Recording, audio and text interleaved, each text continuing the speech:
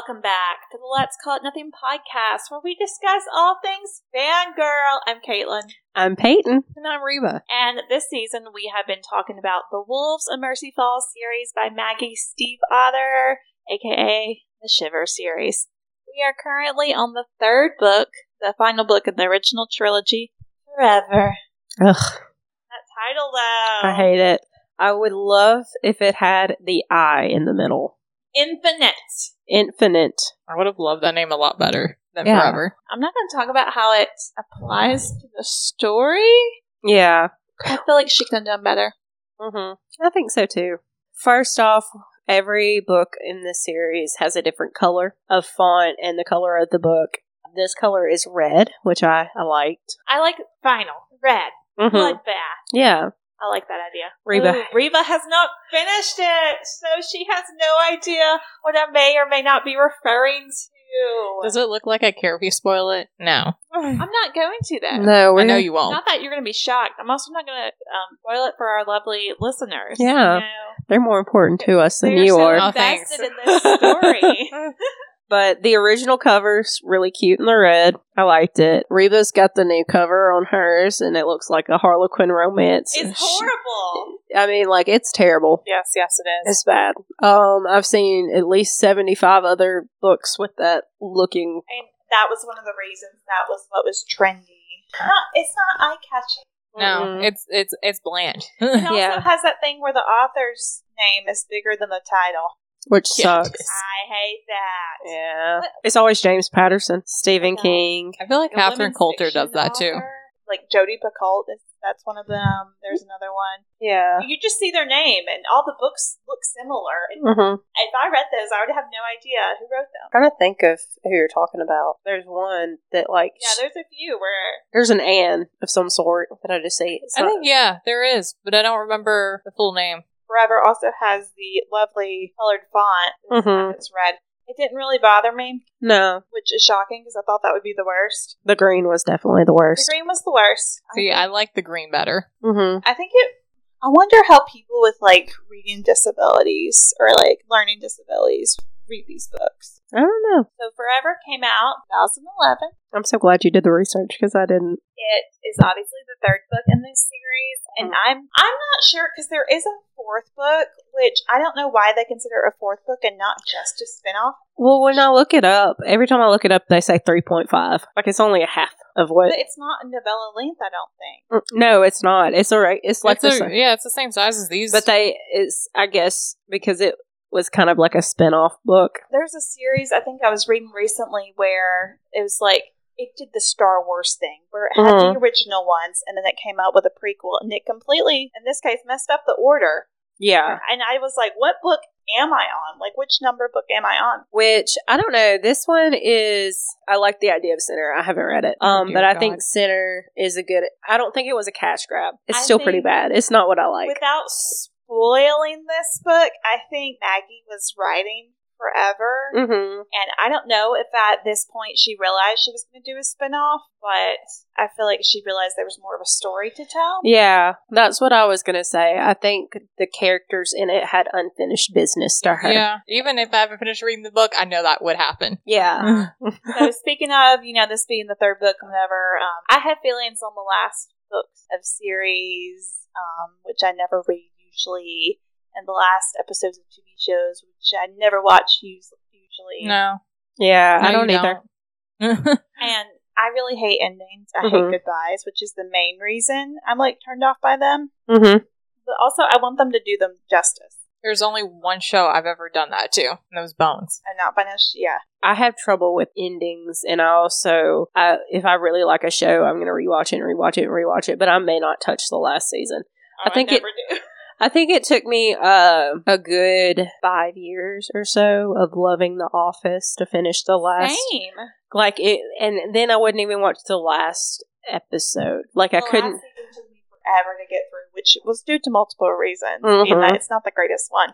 But also, like, I didn't want to, like, leave the world. I didn't even know Yeah. the ending. A lot of times, like, the shows I'm invested in, and also books I get invested in and decide not to finish. A lot of the times, I, like, never find out how it ends. Yeah. And I'm okay with it. Yeah, me too. Like, I don't get spoiled. And you know, like with this series, I never even picked up this book, and I don't know. I don't think any of us have. I think what happened was is all three of us read Shiver. Mhm. Then Linger came out, and I think I like half read it, if not, because I didn't finish it. And I don't know if you fully read it or not when it came out. I don't think so. I didn't read it until like 2-3 years later. Yeah, Mhm. so like that happened, and then like I don't think any of us were like, oh yeah, we're so invested. Let's read the last one. Yeah. Yeah, but also with like Twilight, because we're gonna keep bringing up Twilight. Of course. That was in the zeitgeist, whereas this one wasn't. So we were like pressured to read those. Yeah. Well, y'all were. I'd already finished them, which I shouldn't have because that book was terrible. The last one, Breaking Dawn. Breaking Dawn, was awful. There's some opinions. The only parts of that book I liked were all the points of view from Jacob. That was it. Yeah, because I mean the whole Renesmee thing was awful. The war was. Yeah, It was. It feels very Twilight. It felt very disconnected from the other books. Mhm. Which makes sense because it was originally a 3-book deal, not a 4-book deal. Yeah.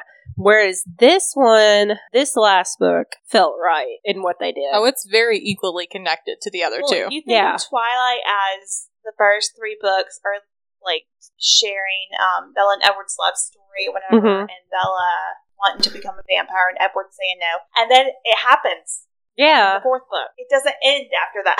But also, like. it's still going, but there's still like the drama and intrigue. Yeah. Which Oh wait, I remember my other opinion about that book now. Is the only other thing I liked about that book was her introducing all the other vampires that were from different countries. Yeah, which is why Yeah. I think I enjoyed it. Yeah. That was the only reason that you can't fully say that Stephanie Meyer is a racist, but still.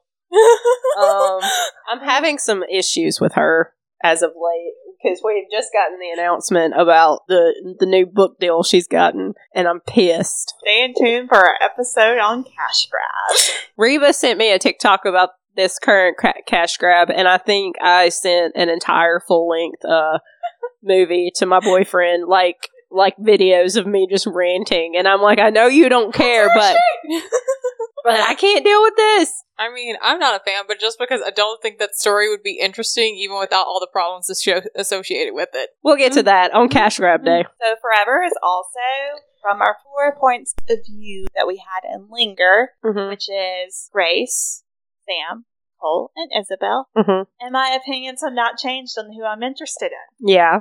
No shocker there. Nope. I think I'm just really sick of Grace and Sam's love story. No offense to them. We all love the build-up, Yeah, we do. Definitely. which I'll talk about later in my current obsessions, but all love the build-up. But this one is a bit different because the prologue is actually from Shelby's point of view. Can I talk real quick about my beef with Shelby? Yes, Sure. go Your ahead. name is Shelby. I probably don't like you. Damn. One sentence only. It Damn. all started with the Cinderella story. No, it started before that, but I'm not going to get into that because whatever. You would go on and on. But it was, emphasized by my favorite movie, A Cinderella Story, in which the mean girl's name is Shelby, and I was like, ooh, I relate to this. Mm-hmm. And that's why whenever I hear or see that name, I like... It's only been 20 years. We're going to call out all the names we hate. On Cheryl. No, I'm kidding. Reba. Reba. Thanks. No, I'm kidding. Whose name is Reba? Exactly. Who else do you know? If your name is Caitlin and you spell it wrong, I'm going to beef with you. I am so weird. I'm so ticky about how a name is spelled. Hey, before we get started, let's do a quick summary of Shiver and Linger. Okay, so with Shiver, we were introduced to 2 great characters, by some opinions, Sam and Grace, who fell in love. Sam was a wolf, and A werewolf, he was human at the time. he was a wolf. He went human, but they were trying to get him not to be a wolf anymore. He gets cured at the end. And Olivia was turned into a wolf. Jack was a wolf, but he died. And we were brought the character Isabel, and Cole had been turned into a wolf. The next book, we had Linger. Linger brought in 2 new perspectives, Isabel and Cole, who play big parts, who kind of hate each other. Yes. Lust each other. But Grace is dying, and Cole is doing random and Isabel is just trying to live with herself. Sam is panicking because Grace is dying, and Grace's family is awful. Yeah, they're trying to keep them apart. And then Grace is actually dying, and Cole has the brilliant idea to turn her into a wolf to save her life. So we linger with Grace becoming a wolf and leaving, and Sam going back into the hospital bloody and saying he tried to stop her. And that's how we end Linger.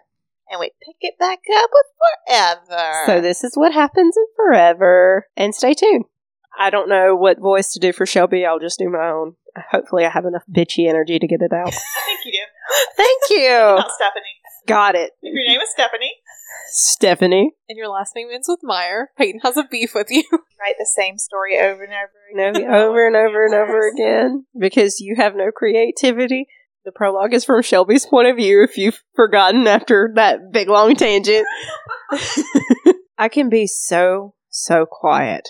Haste ruins the silence. Impatience squanders the hunt. I take my time. I am silent as I move through the darkness. Dust hangs in the air of the nighttime wood. The moonlight makes constellations of the particles where it creeps through the branches overhead. The only sound is my breath, inhaled slowly through my hard, bared teeth. The pads of my feet are noiseless in the damp underbrush. My nostrils flare. I listen to the beat of my heart over the sound of the muttering gurgle of a nearby creek. A dry stick begins to pop under my foot. I pause. I wait.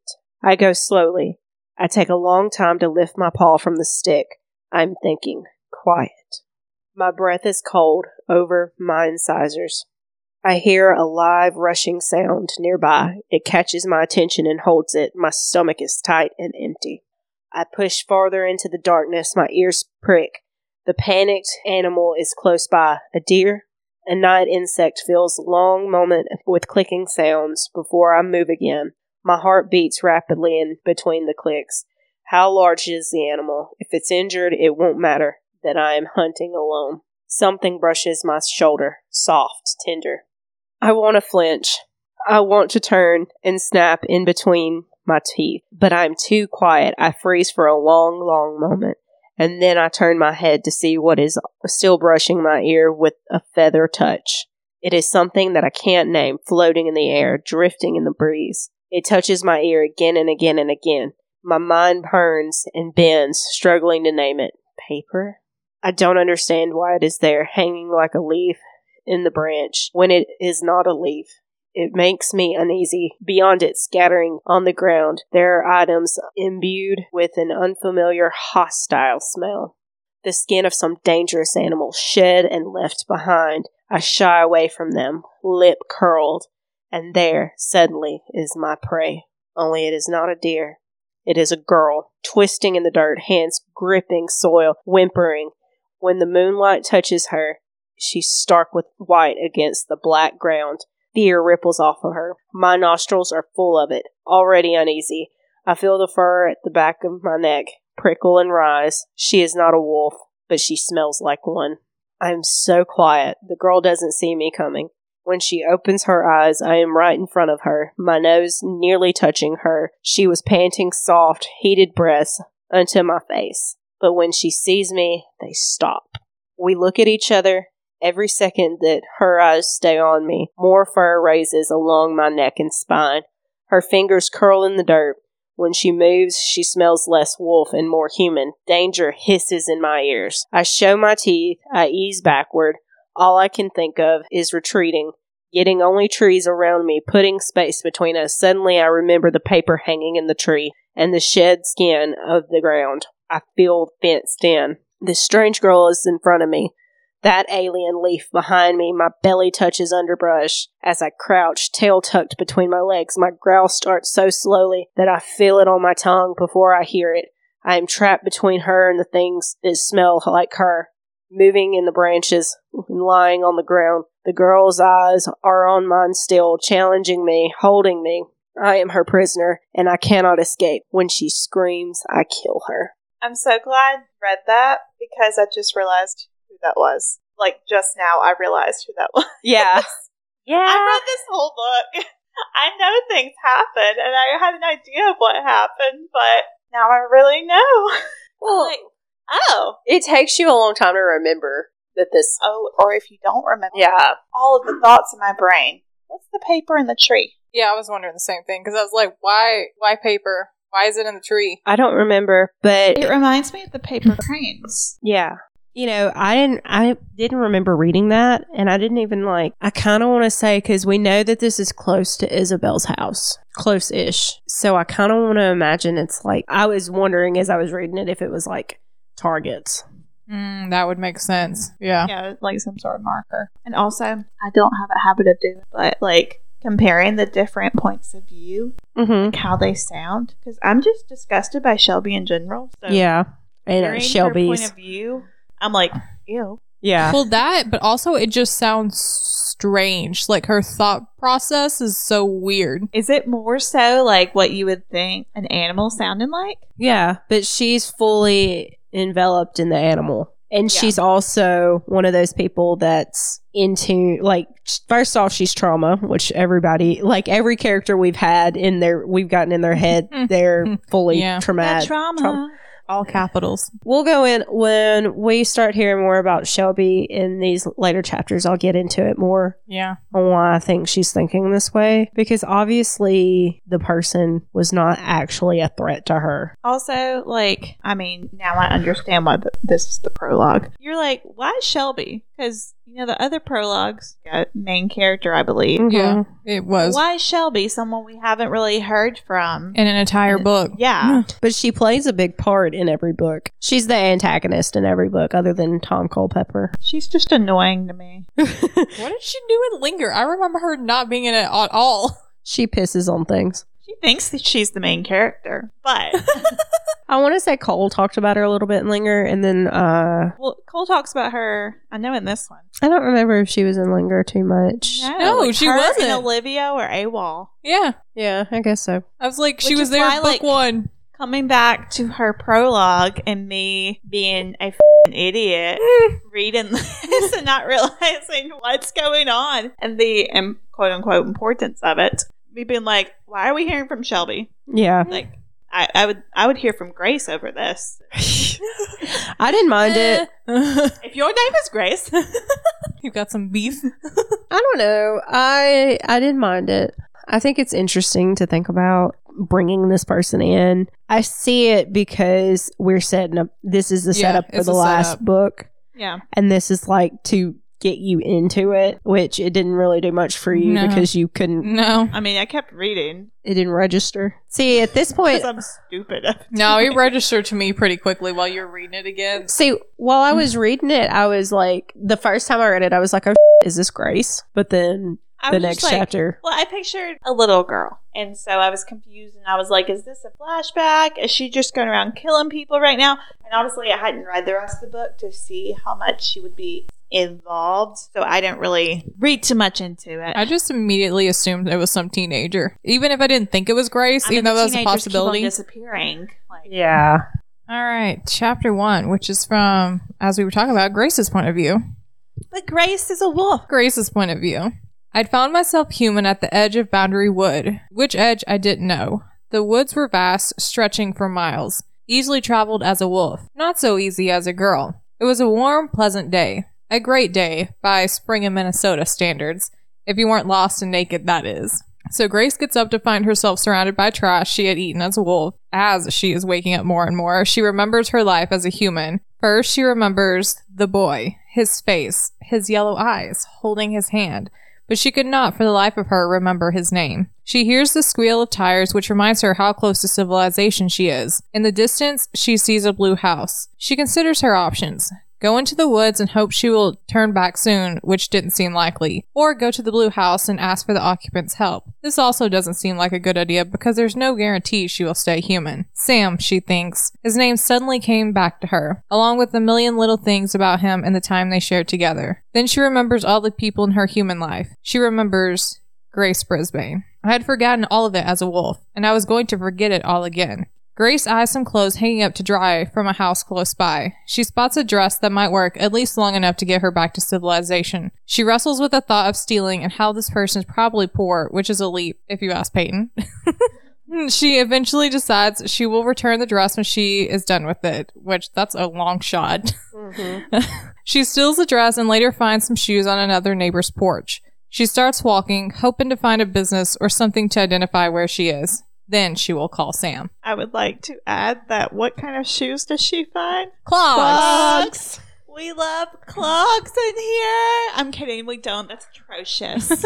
Bella Swanwood. Mm-hmm. And they're covered in dog by the way. Yeah, they are. I didn't add that in the notes, but they're covered in dog and that's why they're outside. Yep. So Grace is all wolfy, and then she's not wolfy. Thank God she's not wolfy this whole time. That'd be boring. She doesn't know how much time has passed. No. She doesn't know She has anything. no idea what's going on. She barely knows her own name. So, like, we'll get to the point, like, we were trying to figure out in last episode, I believe, what the time frame was between the books, and we're gonna figure it out here in a minute. But yeah, is it as long for the other books? I don't know the time difference between books. It's different. It's not as long as I thought it was. Let me just put it out there. No, you were like, a whole summer has passed, and I'm yeah. like, no, just a few weeks, a month or two. You were right, Caitlin. I was wrong, which is what she always loves to hear. I think that was like the first book. It was like huge amounts of time. Yeah. And then it just kind of like dwindled each time we got further along in the story. Yeah.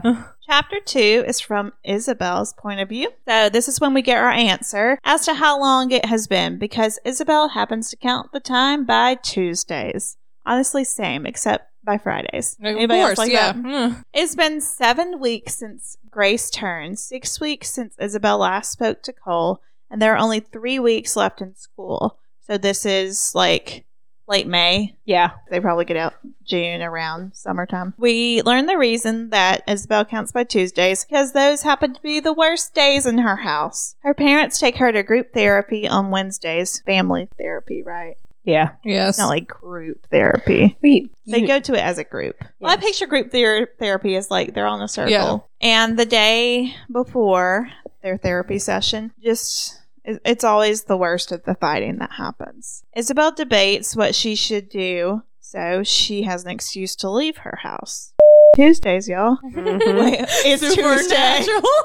She takes too long to decide, and her parents emerge at the same time. One comes from one end of the house, and the other comes in. I was like, I hate it when that happens. Bracing herself for her parents' storm, she finds that they are actually in a good mood. Her dad is jovial. Isabel finds out that they are having a congressman over for dinner. Her dad is planning to push to eliminate the protection of the wolves in Minnesota. If you read that sentence out context and you adding that word in, it just says they are having a congressman for dinner. They're eating the Let's eat congressman. Grandpa. Isabel's family are cannibals. Honestly, it would. Plot twist. Trophy room. There's human bodies there too. Yes. Clearly distressed by this news, Isabel leaves and calls Beck's house. Cole answers the phone, and when he hears Isabel's voice on the other end, he hangs up. What the is going on there? Yeah. I was so angry. I mean, at this point. I was also, just very confused. most of this book is very confusing. Yeah. There's a chapter towards the end where I was like, what the is going on? And I never got my answer.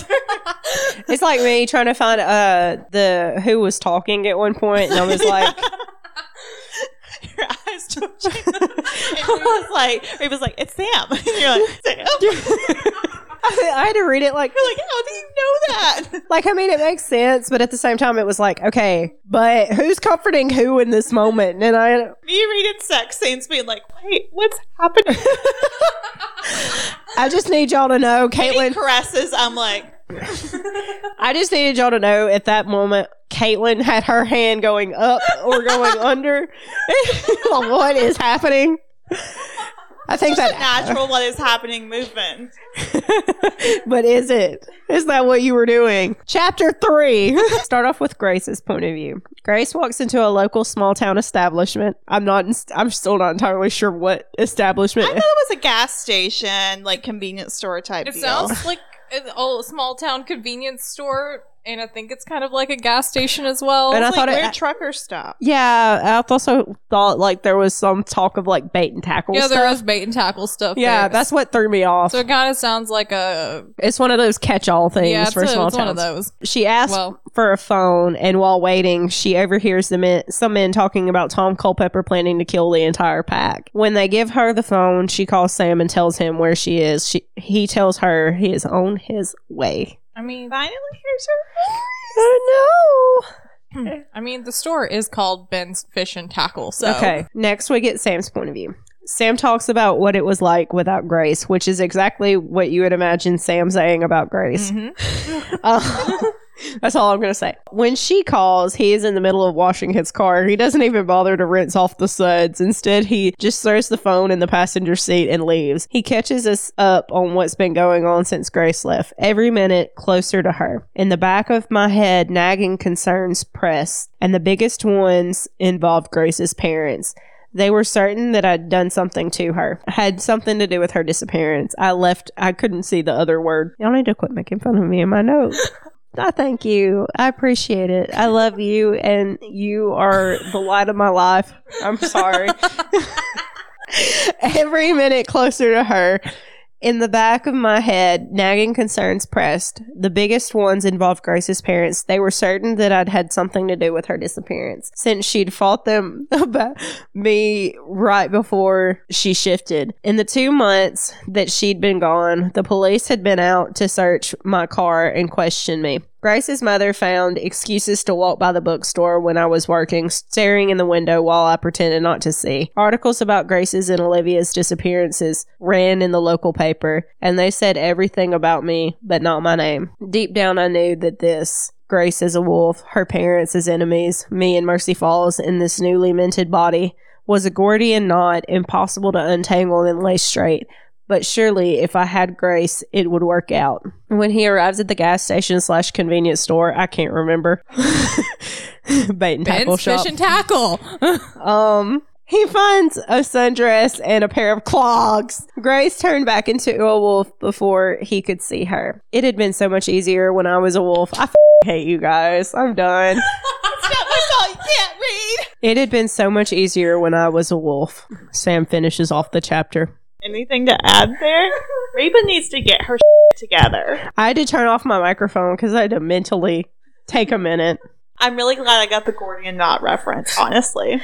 I'm proud of you. I was like, oh, I know what that is. I don't know how. I'm educated, I guess. Yeah, maybe a little. You have a higher degree than me, so. That means nothing. It honestly really does.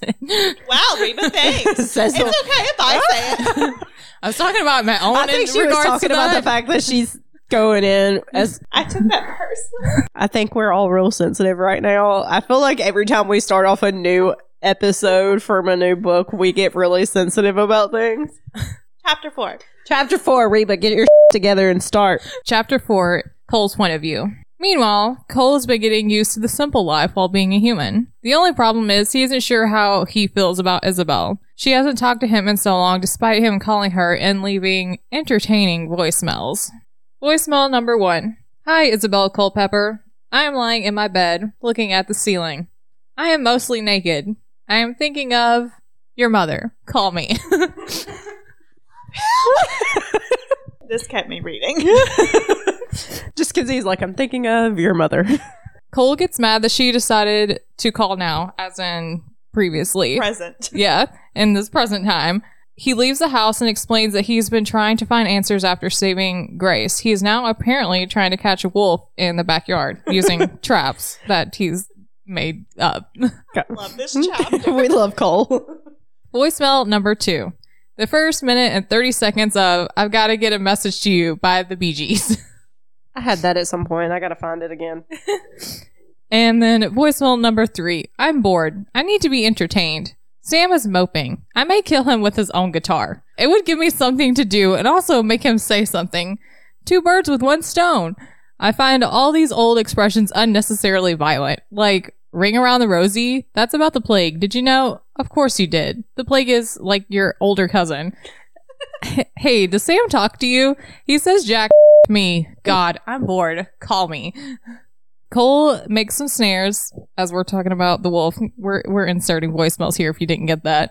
And while setting them up, he can't stop thinking about the phone call. Like, so this is just, okay, Cole is going through his head all the voicemails he's left, and he's going, and like he's just stewing. As he's doing stuff. Yeah. And he's just stewing on Isabel finally calling. After he's left, how many voicemails? It's a lot. Yeah, it's a lot. After he's called her Hey, let's a million keep going. times. Yeah. Voicemail number 4. Hotel California by the Eagles in its entirety, with every instance of the word California replaced with Minnesota. Which I like because the Hotel California, people say, is talking about what hell's like. Makes sense then. Yeah, so he's like, Minnesota is hell. Makes a lot of sense. Cole thinks at least he did good not sleeping with her. You know, no good deed goes unpunished. He desperately hopes Isabel is calling the house while he's away. I've been there. Like, you're just like, throw your phone away and you're like going out and doing something I else. hope you miss me. I hope you've called at least 20 million times since I've been out here. All right, voicemail number 5. Hi, this is Cole St. Clair. Want to know 2 true things? 1, you're never picking up this phone. 2, I'm never going to stop leaving long messages. It's like therapy.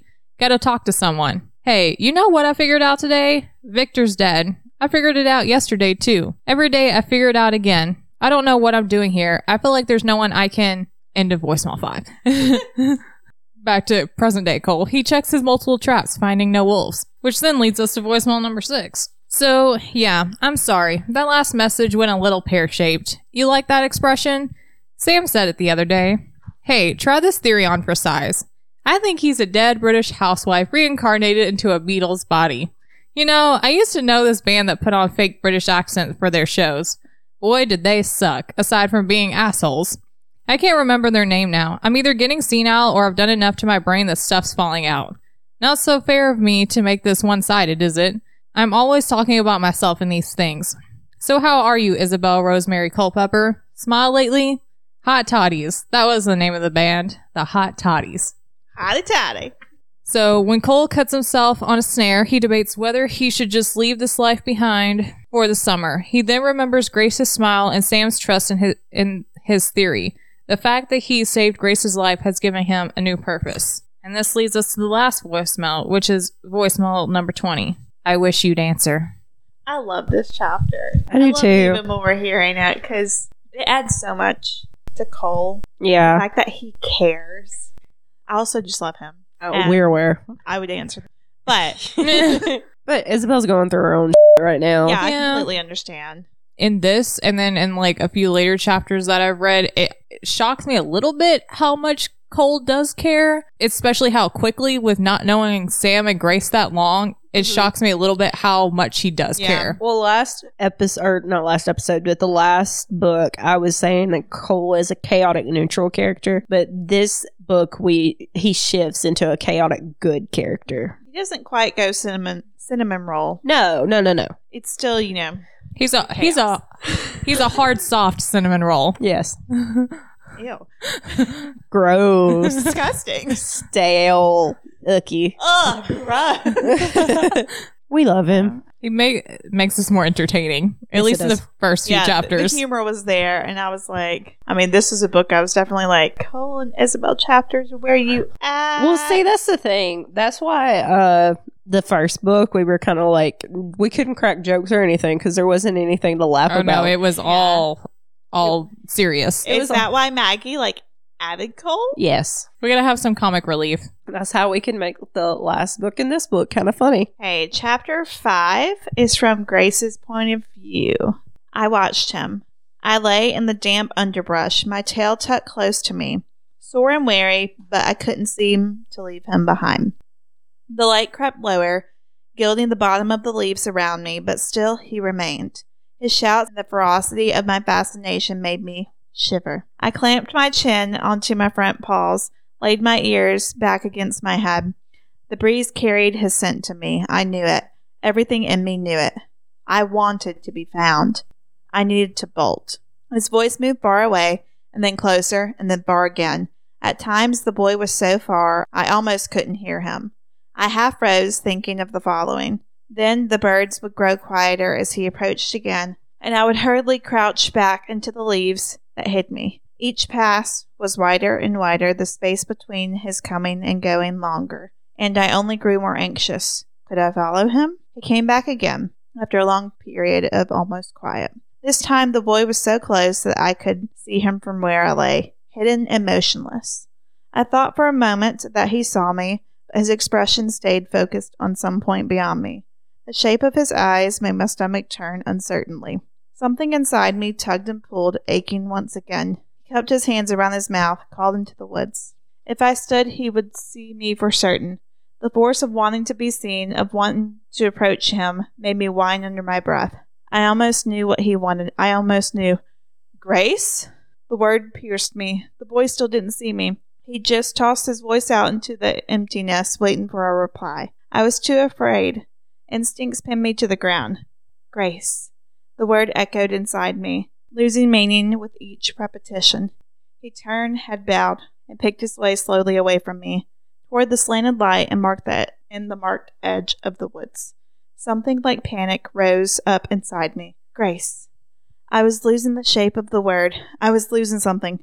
I was lost. I stood up. If he turned, I was unmistakable now. A dark gray wolf against the black trees. I needed him to stay. If he stayed, maybe it would ease the terrible feeling inside me. The force of standing there, in plain sight, so close to him, made my legs quiver beneath me. All he had to do was turn around, but he didn't. He just kept walking, carrying the something that I'd lost with him, carrying the meaning of the word. Grace. Never knowing how close he'd been, and I remained, silently watching him leave me behind. Oh. I find it fascinating that in wolf form she wants him to find her, see her. Oh, yeah. This whole book, that kind of thing. Mm-hmm. Clearly a connection. Yeah, I mean, and he was doing the same thing when he was a wolf, even though he didn't know why. It's interesting, like, having it switched. Yeah. It is. Like, she feels the same, but, like, in the same position. Mm-hmm. All right, chapter 6 is from Sam's point of view. Sam explains what living with Cole has been like. Totally chaotic. Reba would hate him. Caitlin had that highlighted in my notes. Did you write that? Huh? Did you write that? Or You did wrote that. I wrote that. And I said, LOL, I'm crying. Okay. I didn't know. I just saw that it was highlighted. I figured you did it. You got to remember, I wrote these out a while ago. Every CD case littering the floor. The cups are organized by size on the counter instead of in the cupboard. It's literally me. I see that face. I don't think you did any of that, though. Not while living with you. I knew better. You walked into my room a few times. Remember the toilet paper that held the door open? Yeah, I remember that. And then I would need the toilet paper. My door would just never be open. Oh, college life. When Sam arrives home, the music is so loud he can distinctly hear it from outside. Sam doesn't plan on being there very long. He wonders if consent is still a thing, even as a wolf, because he's planning on drugging Grace and bringing her back with him. I mean, same. I don't know if this is okay. I've been reading a lot of stuff that's stalkerish, so that might be why I'm like, okay. Sam witnesses Cole comings and goings through the house as the song from Cole's band blasts. He gathers his supplies only to find Cole as a wolf having a seizure with a depressed syringe by him while the song keeps playing. Sam does the only thing that he can think of doing. He calls Isabel. She answers by calling him Romulus and telling him she thought of calling him concerning other matters. He tells her what is going on with Cole, and she says she will be there soon. Not 2 minutes later, Isabel pulls up to the house, but Cole isn't breathing. Cole? Dun, The dun, fact dun. she was already on her way there. Well, yeah. So, chapter 7, which is from Sam's point of view. So, Isabella arrives and calls a vet to ask what to do for a large dog having a seizure. They grab bags of frozen french fries to put in the small of the wolf's bag. Sam thinks Cole is dead, but suddenly Cole springs back to life and turns back into a human. One of Narcotica's songs comes on and Cole laughs without humor. This whole event, plus Cole's attitude, pisses Isabel off, and she says she's leaving. Cole grabs her ankle and tries to mimic her answering machine while slurring his words. She told Cole, next time, kill yourself outside. Less clean up for Sam. Sam gets onto her, of course, but Cole seemed totally unaffected by the comment. Cole attempts to say what he was doing with the drugs, but he can't find the words. Isabel gathers her things, though Sam says she doesn't have to leave. She apologizes to Sam before slamming the door behind her so hard the cups on the counter shook. Honestly, same. Yeah. Be like, really? Really? You're going to leave me a million voicemails? Hang up on me. And try and kill yourself. Over it. Over it. Isabel's over everyone at this stage, though. And she talks about later on a little bit more why this affected her. Mm-hmm. Chapter 8, Isabel's point of view. On her way back from Beck's house, Isabel speeds through the night, trying not to think of what would have happened if she had stayed. According to Isabel, she thought she had recovered from Cole and all the symptoms of Cole, but she is only in remission. He is like the plague. She also meant to tell Sam about her father. She tries to tell herself that her father did not have enough pull to get the protection on the wolves lifted. But even she doesn't fully believe that. Noticing the flashing lights, Isabel realizes a cop is trying to pull her over. She does as she's supposed to do in that situation. It's a state trooper, so she believes she won't be let off with just a warning. He takes her information back to his car. Then he comes back and just gives her a warning on account of her being Tom Culpepper's daughter. Oh, to be an affluential white girl. And she's like, but, and he's like, have a good night, ma'am. Honestly, she was just pretty much like, I actually want the ticket. Like, give me the ticket. Like, so chapter 9 begins with, or is only Sam's point of view. Sam plots out an intervention with Cole, making it seem more like it was a military campaign than a normal confrontation, which makes sense because Sam's not a confrontational person. No.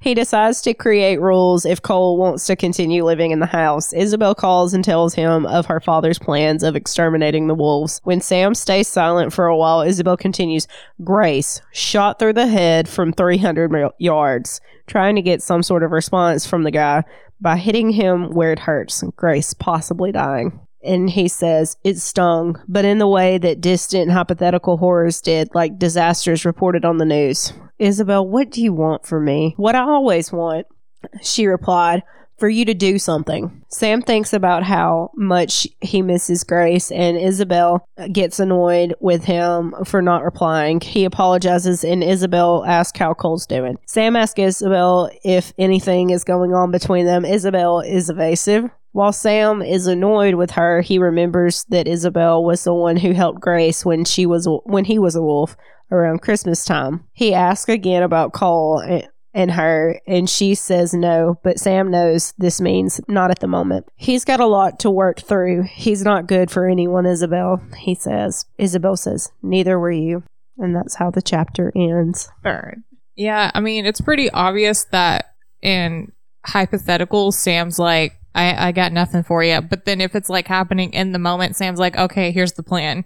Yeah, but Sam's also not a planner. Isabel is very much one. And she's also younger than everybody else. So, like, she's not good at, like, actually putting forth, like, the actual solutions to the problem either.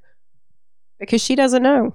I feel like she kind of could, though. She could, It's but just she doesn't. She has the least experience Yeah, that's with wolves. Yeah, that's what I was thinking. Yeah. Like, she's gonna ask Sam because she's like, hey, this has to do with you. And he's just standing there looking at her, and she's like, bro, like, it has to do with you. Yeah. Like, I'm telling you. I'm doing my job by telling you. Mm-hmm. I don't have to do this. I would be pissed off also in Sam's position. I probably wouldn't have the answers either. No. I also wouldn't just stand there. You can at least say, I don't know. Yeah.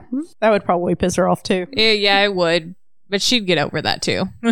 She gets over this. Maybe. Clearly, her and Sam could never be. No. Clearly. We're going to get to that. Communication is not there. We're going to get to that, though. Yeah, I know. Chapter 10, which is from Cole's point of view, and it's the whole chapter. Back on the planet called New York, my father, Dr. George St. Clair, MD, PhD, Mensa Inc., was a fan of the scientific process. He was a good mad scientist. He cared about the why. He cared about the how. Even when he didn't care about what it was doing to the subject, he cared about how you could state the formula to replicate the experiment. Me, I cared about results. I also cared very deeply about not being like my father in any way.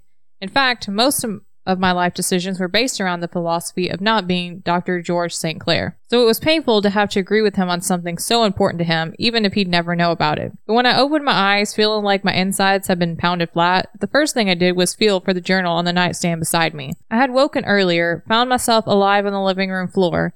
That was a surprise, and crawled to my bedroom to sleep or finish the process of dying. Now my limbs felt like they'd been assembled by a factory with lousy quality control. Squinting in gray light that could have been any time of day or night, I opened the journal up with fingers that felt like inanimate objects. I had to turn past pages of Beck's handwriting to get to my own, and then I wrote the date and copied the format I'd used on the days before. My handwriting on the phasing page was a bit sturdier than the letters I scratched down now. Epinephrine, pseudoephedrine, mix for method, intravenous injection, result, successful. Side effects, seizure. I closed the book and rested it on my chest. I'd popped the champagne over my discovery just as soon as I could stay awake, when progress stopped feeling so much like a disease. I closed my eyes again. Reba, I'm glad you read those sciencey words. Yeah. I would have been like, I know, I was sitting here going, it's very fitting that the scientist of the group is the one who read this chapter. Yeah. you know?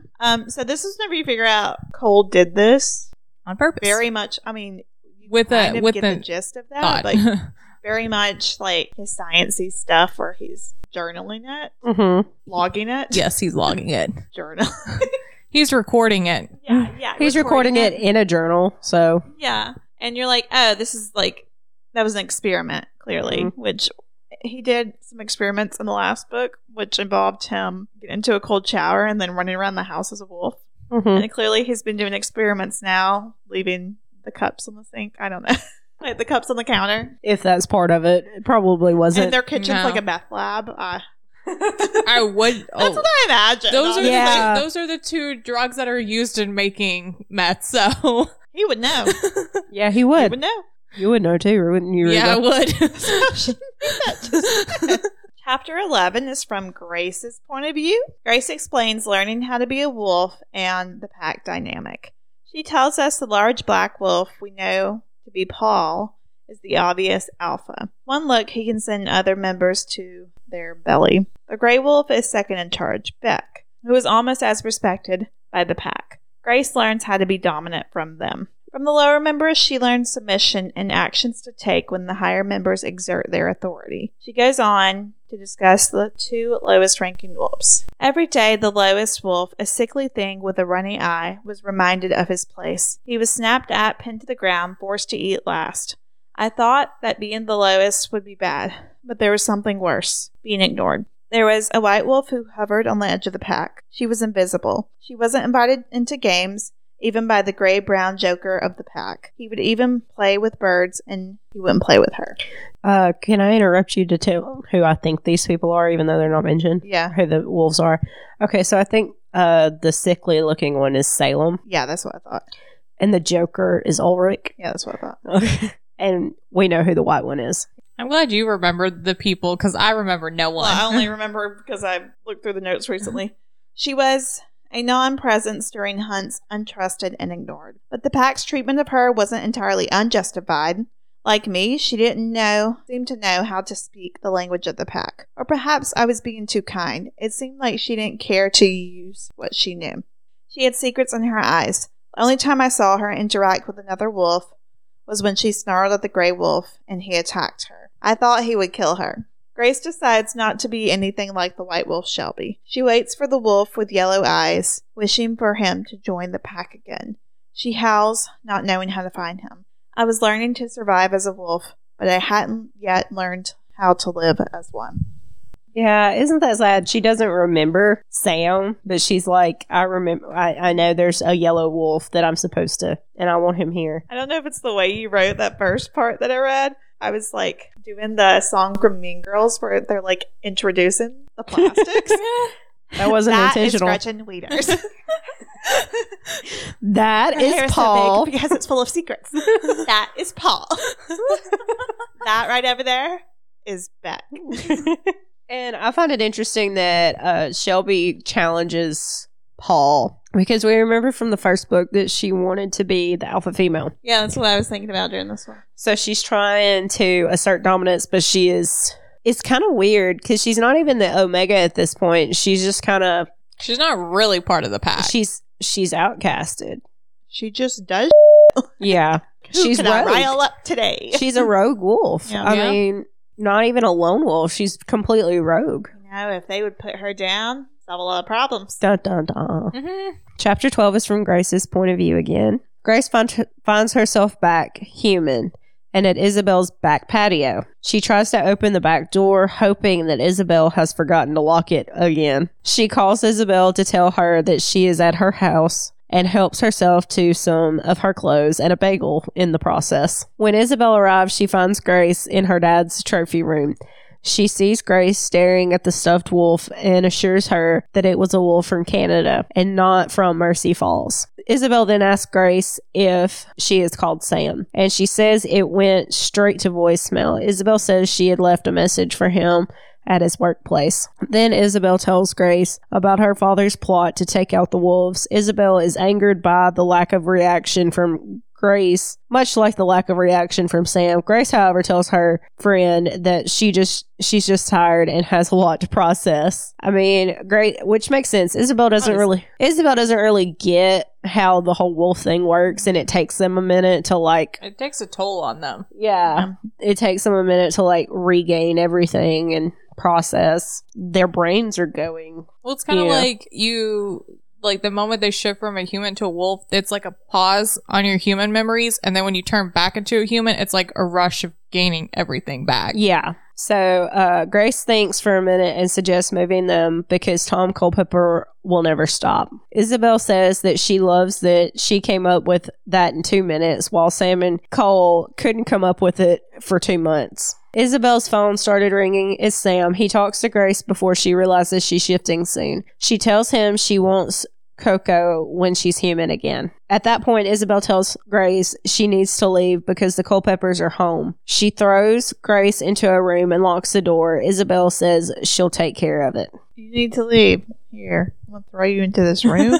Yeah. Yeah. That's what happened. She's Yeah. like, you need to go. You need to go. I also find it funny that that Grace is just like chilling, just looking at the stuffed animals, eating, just chilling in the I mean, house. same. Yeah. I mean, you're You hungry. ever have a really rough day and you're like, I'm gonna veg? All right, so the next chapter is chapter 13, which is Isabel's point of view. And keep in mind, during this part, Grace is locked in wolf form in a room, and Isabel has to do lots of gestures and speak louder to not let her parents know that Grace is Keeps there. on being put in these situations where she's housing wolves. Yeah. Yeah. It happens a lot for her. And Isabel has the most tropiest parts. Isabel's not a tropey person, a tropey character, but Yeah. The situations that she's in. yeah. Just another reason why I love it. Isabel, ugh, I don't know why. Isabel. There's a Isabel. bear. It's a bird. Goes into the trophy room. It's a bird. We're dumb. It's late. Patricia, I can't. get it together. I'm trying. Isabel's parents come bolting into the house looking disheveled and worried. They ask her why she hadn't answered her phone. She's obviously confused by their panic. Then they tell her that a girl's body was found on the property line. Isabel asks if they know who it is. They say it's too mangled to tell right now. Dun dun dun. And let's just say, okay, so we find out later that it's a few yards from Beck's property line. So how far does that stretch out? Who's gone out so far? Because it's a far I way. don't know geography, so I have no idea what you're saying. Well, I mean, I assumed he owned a huge piece of land, but I didn't know. I mean, Yeah. I don't know how big it is in comparison to theirs. because no, I'm not saying that. I'm saying whose property line is huge, or is both of them so huge that it spans that far? Because Isabel, Wait, whose property line was the body found on?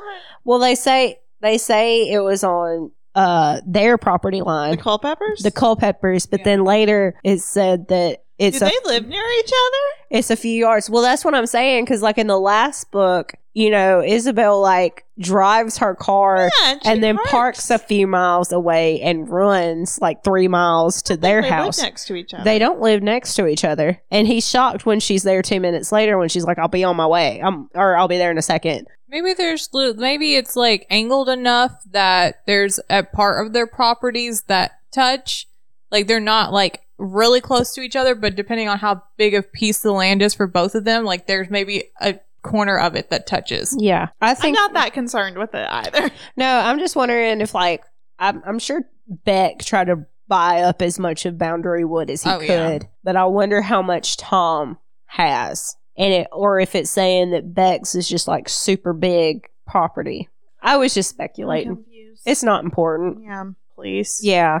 I did not put that together, but that's no shock. Chapter 4. Sam. Sam goes through a period of depression, realizing he has missed Grace once again. He states he hadn't had this happen since he was young. Beck was the one to help him through it then, basically giving him the advice to put his sadness into empty boxes so he doesn't have to feel that way all the time. He starts to put his current problems into boxes. Tom Culpepper's plot, Cole's self-destruction, and Isabel's voice. The only thing he doesn't put in there was missing Grace. He has to keep that. First off, teaching a kid how to compartmentalize their feelings at a young age. Yeah. Shove it aside, Sam. I don't know how healthy that is. Well, like, at that point, he was, like, completely helpless. Like, he would go into these states of, like, just sitting there. They need a Wolfie therapist. And, like, they do. Every supernatural book needs one of those, and they don't ever have one. And see, like, so he was feeling it constantly all the time.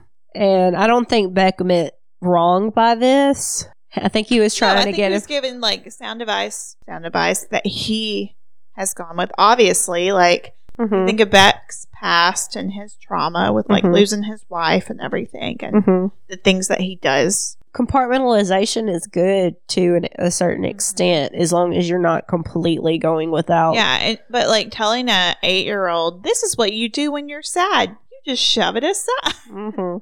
Maybe isn't the best advice because he's going to take that and run with it. Yeah. And he did. But he also said, I put these particular things in my empty boxes and I just thought about Grace. Like, and I'm keeping that. That is my first priority, which he says several times. Like, Grace is my priority, and then we'll move on to the next stuff. Yeah. He also put Isabel's voice in a box and I think it says in there because I just couldn't deal with that right now. I think it does say that. I love that. I just can't deal with her voice right now. It echoes in his mind. Deep in thought, Sam lays outside. That is until he hears, check this out, Ringo. I love this chapter.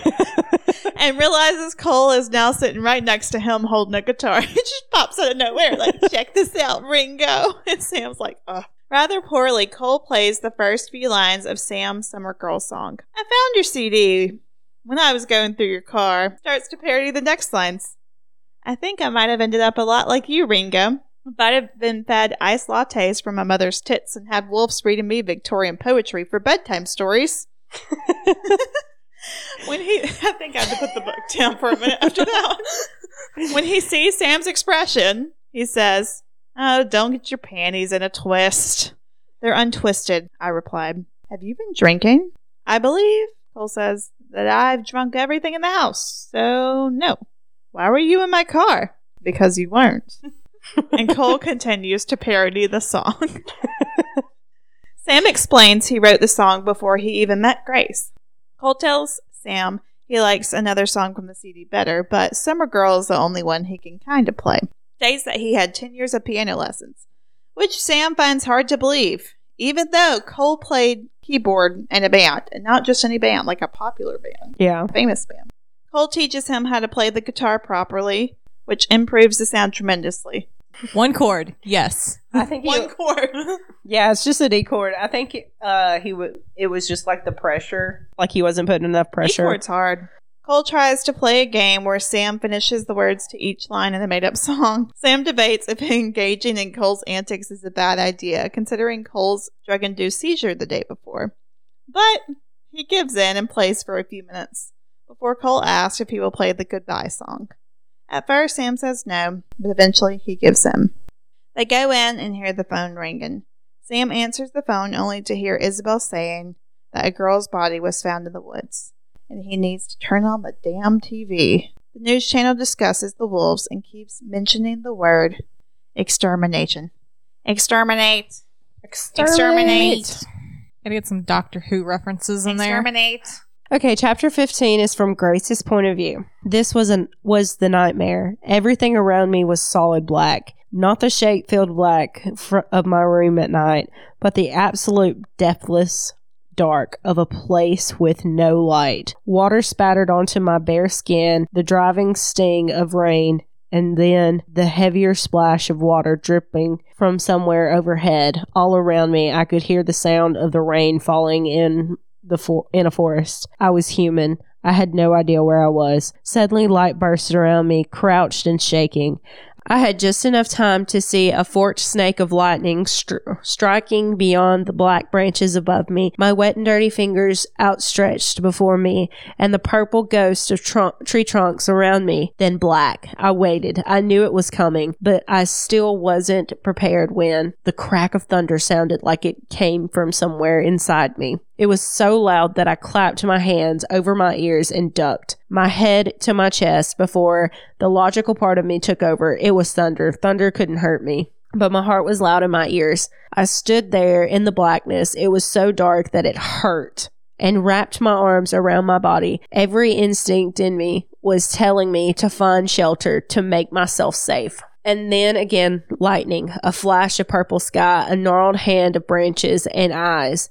I didn't breathe. It was dark again, black. I closed my eyes, and I could still see the figure in negative, a large animal a few yards away, eyes on me, unblinking. Now the hairs on my arms were slowly prickling, a slow, silent warning. Suddenly, all I could think about was that time when I was 11, sitting in the tire swing, reading, glancing up and seeing eyes, and then being dragged from my swing. Thunder deafening. I straightened to hear the sound of an approach. Lightning illuminated the world again. 2 seconds of light. There they were. Eyes colorless as they reflected the lightning. A wolf 3 yards away. It was Shelby. The world went dark. I started to run. Dun dun dun. Dun dun.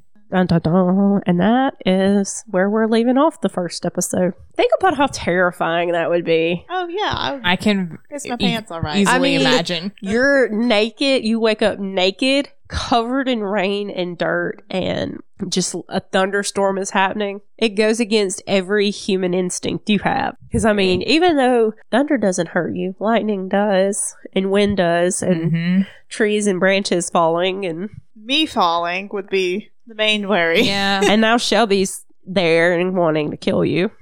Shelby. Grace. What you gonna do? What you gonna do with all that now?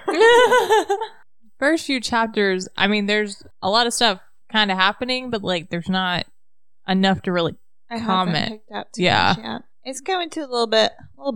Yeah. Pick it. We left at a good part, I think. Yeah. That is all we got for today. We will continue with chapters 16 through 31. We get a little bit wild, I think.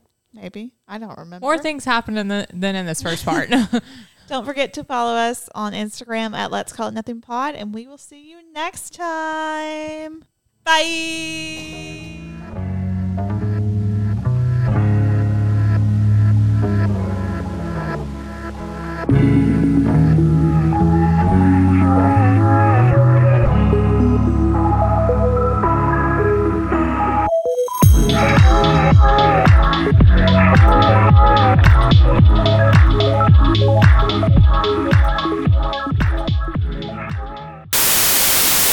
I need you to hold your mic closer so this can be a blooper reel, but My mic wasn't even on. I hate you. I'm not here for your entertainment.